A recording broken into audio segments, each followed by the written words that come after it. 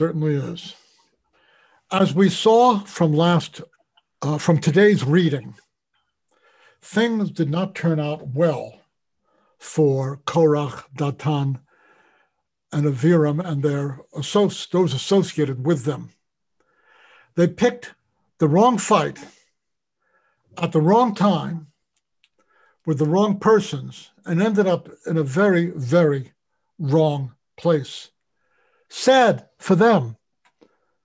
And it can often be sad for us too when we pick the wrong fight at the wrong time with the wrong persons and end up with some very wrong consequences. Today, we're going to learn from their bad way of arguing, and then we will see what our tradition says about some right ways of arguing. So let's spend a few minutes learning from the mistakes that they made.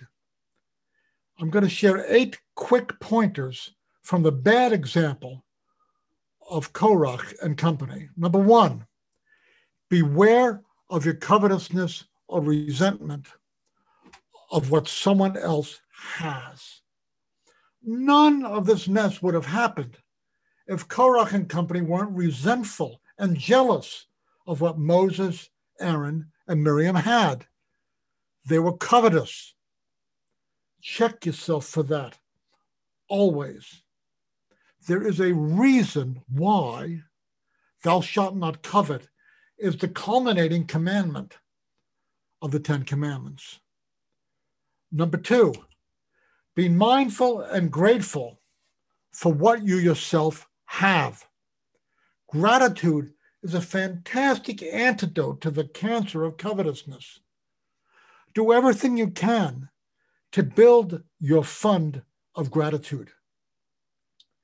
Israeli-American social scientist Tal Ben-Shahar, who taught one of the most popular classes ever offered at Harvard on happiness, said that every night we should write in our diary 3 things for which we are grateful in the day that has passed. As Dennis Prager says, you cannot be happy unless you are grateful. And happy, grateful people don't get swallowed up in some pit in the middle of the desert. Don't let that be you. Cultivate gratitude, which Korach and company failed to do.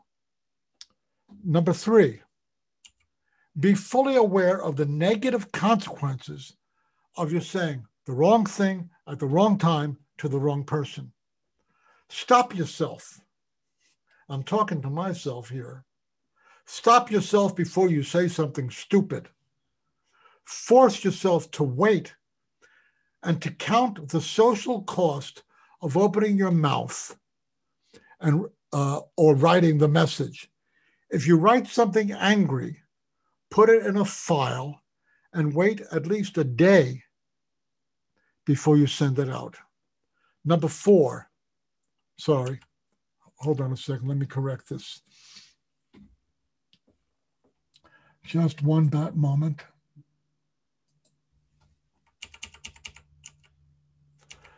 Number 4, especially in cases where you are dealing with someone of superior status, realize that making accusations rarely, if ever, works out well for you. Korach and company accused Moses of being on an ego trip. They accused him of jeopardizing and victimizing Israel because of his ego trip. They accused him of abusing the people he was leading. Very stupid.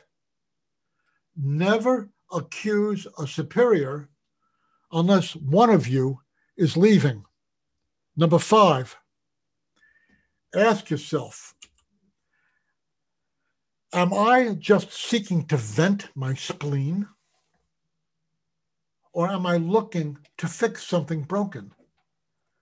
If you're trying to fix something that is broken, only then ask yourself 3 quick questions and save yourself a lot of grief. Here they are. Oh, back up. Just a moment again. We're going to look at 3 quick questions. which are number 6, number 7, and number 8 in our list. Here's number 6. Ask yourself, does this need to be said? Number 7, ask yourself, do I need to be the one to say it? Number 8, ask yourself, does this need to be said now? If the answer is yes to all of these questions, then ask and answer this one. What is the best way to say what I need to say so that it will be well received? Korach and company did none of this, and they became the main event at a barbecue in the desert. Jewish tradition provides great wisdom on how to make arguments productive, relational, and positive. This requires telling another story about Hillel and Shammai. We are told in the Talmud of how for 3 years the house of Hillel and the house of Shammai argued. One said, the halacha, that is, the authoritative ruling on communal religious conduct, is like us. Another said, the halacha is like us. A heavenly voice spoke. Both these and these are the words of the living God. And the halacha is like the house of Hillel. A question was raised. Since the heavenly voice declared both these and those are the words of the living God, why was the halacha established to follow the opinion of Hillel? Good question. It is because the students of Hillel were kind and gracious. They taught their own ideas as well as the ideas from the students of Shammai. Not only for this reason, but they also went so far as to teach Shammai's opinions first. Notice the respect they demonstrated in the midst of argument. This is a very important lesson, isn't it? Very rare in our days. Here's Rabbi Joseph Telushkin, a great writer. Read anything you can by him. You won't be sorry. Rabbi Joseph Telushkin comments on this in his excellent book, The Book of Jewish Values, a day-by-day guide to Jewish living. Here is what he says. Significantly, the heavenly voice ruled in favor of Hillel and his disciples, even in areas of ritual dispute for moral reasons. He and his followers were kindly and humble. The wording of the passage suggests that Shammai's followers had grown somewhat arrogant. Certain that they possessed the truth, they no longer bothered to listen to or discuss the arguments of their opponents. Their overbearing self-confidence led them to become morally less impressive. The language of the Talmud suggests, by implication, that they were not kindly and humble. And it probably led them to become intellectually less insightful. After all, how insightful can you be if you are studying only one side of the issue?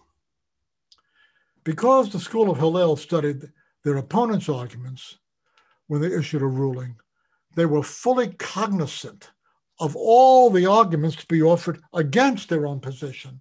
Thus, the humility not only led to being more pleasant people, but also likely caused them to have greater intellectual depth. Rabbi Telushkin continues.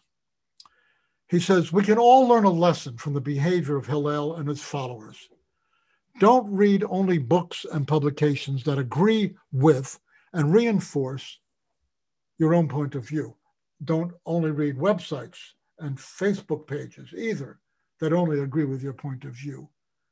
If you do so, and many people do, you will never learn what those who disagree with you believe. At best, you will hear a caricature of their position presented by people who, like you, disagree with it. it would be a good thing in Jewish life if Jews in the different denominations or in different political camps started reading newspapers and magazines of the groups with which they disagree on a regular basis. If you seldom hear, read, or listen to views that oppose your own, and if almost everyone you talk to sees the world just as you do, your thinking will grow flabby and intolerant.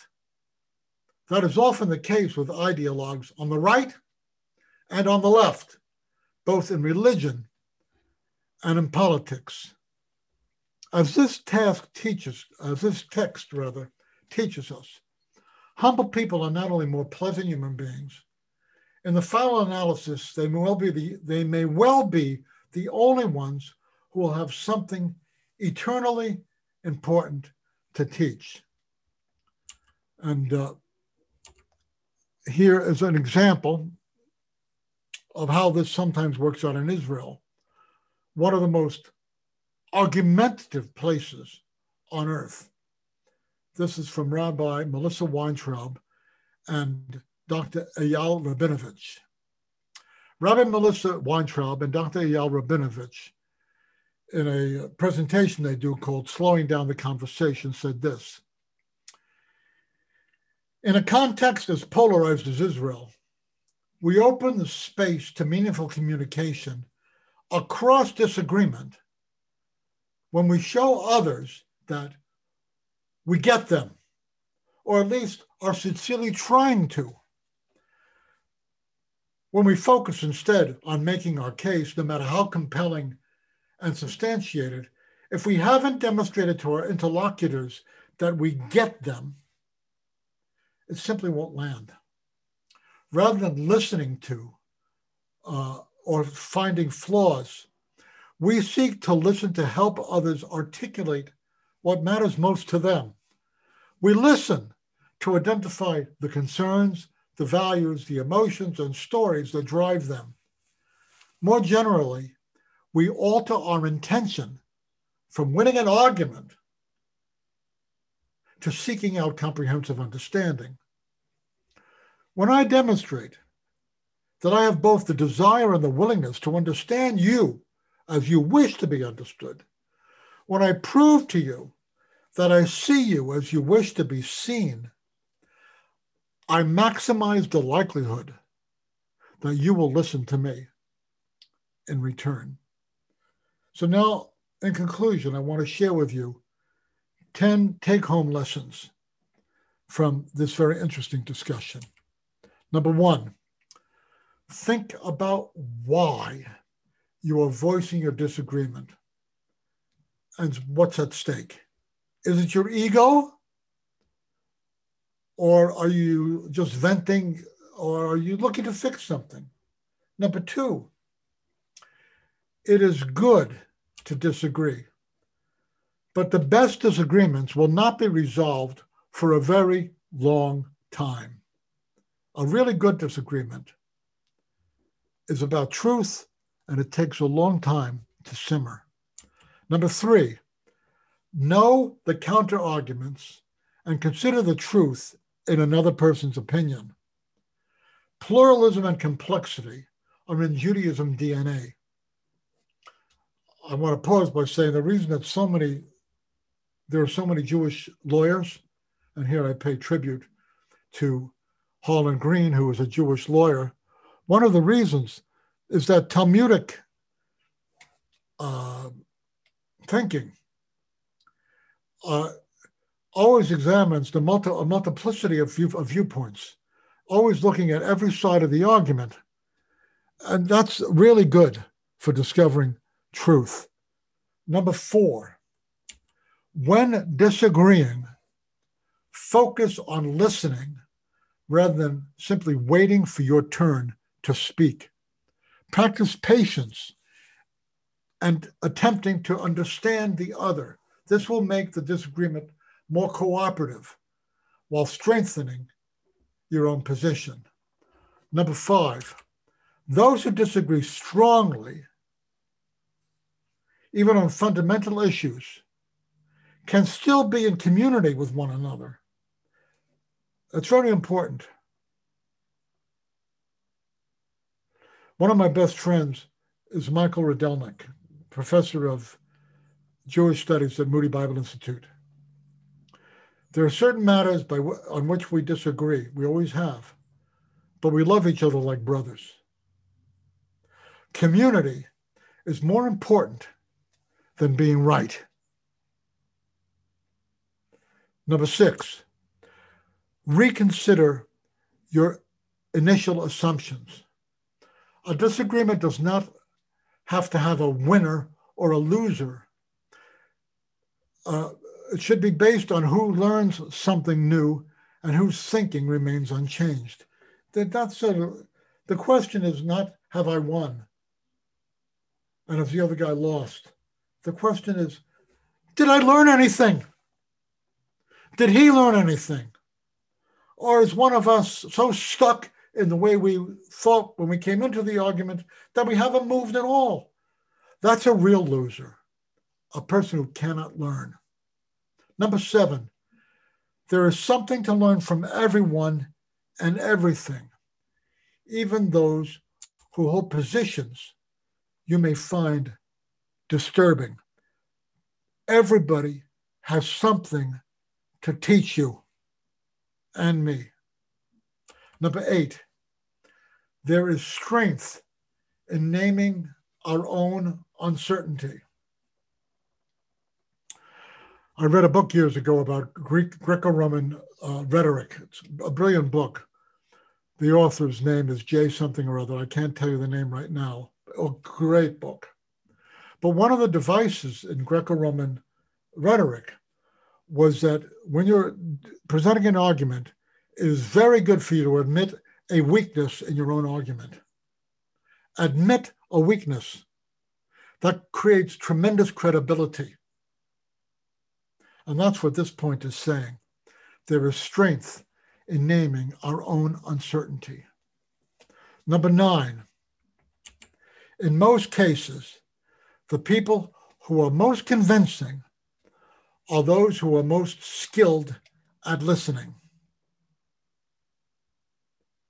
If you're not a good listener, you're not going to have good credibility, either to the person you're talking with or to the people who are observing, except if they were your cronies from the beginning, in which case they're not really there to learn anything. They're just there to cheer you on because they hate the same things you do, which is too bad. Number 10, debates can turn friends into enemies. So don't leave the debate until you're on loving terms. I want to pay credit to Dr. Michael L. Brown, who you can see on Facebook or on YouTube. Dr. Brown is a very, very, very intelligent man. He's got very, very firm ideas on just about everything. But he is a marvel in the fact that no matter who he's talking to, even if they have a viewpoint which he considers an abomination before God, he always deals politely with them. He never demeans them. That's extraordinary. So here, for all of us, is a final bit of wisdom from Pirkei Avot, from the Mishnah. Ben Zoma says, who is the wise one? He who learns from every person. As it says, I have acquired understanding from all my teachers. My friends, my sisters and brothers, and Stuart Dauerman, I'm talking to you also. We live in an argumentative world, but we live in a world that has not learned how to argue. It has not learned how to show respect. It has not learned how to listen. It has not learned how to grow. People are just entrenched in their positions. I see it every day. And they're flinging brickbats and mud at each other over the wide gulf that exists between them. Judaism teaches that there's a better way to be. I've shared some of that with you today. I've also shared with you from the bad example of Korach and company, of the terrible ways in which they behaved and brought doom upon themselves. So I'm not telling you don't argue. I'm telling you, argue like a mensch. Go out, listen, listen, listen. And when you come into an argument, may you and the person or persons with whom you argued each come out saying, I really learned something today. May the words of our mouths and the meditations of our hearts be acceptable to the Lord, our rock and our Redeemer. Let's pray.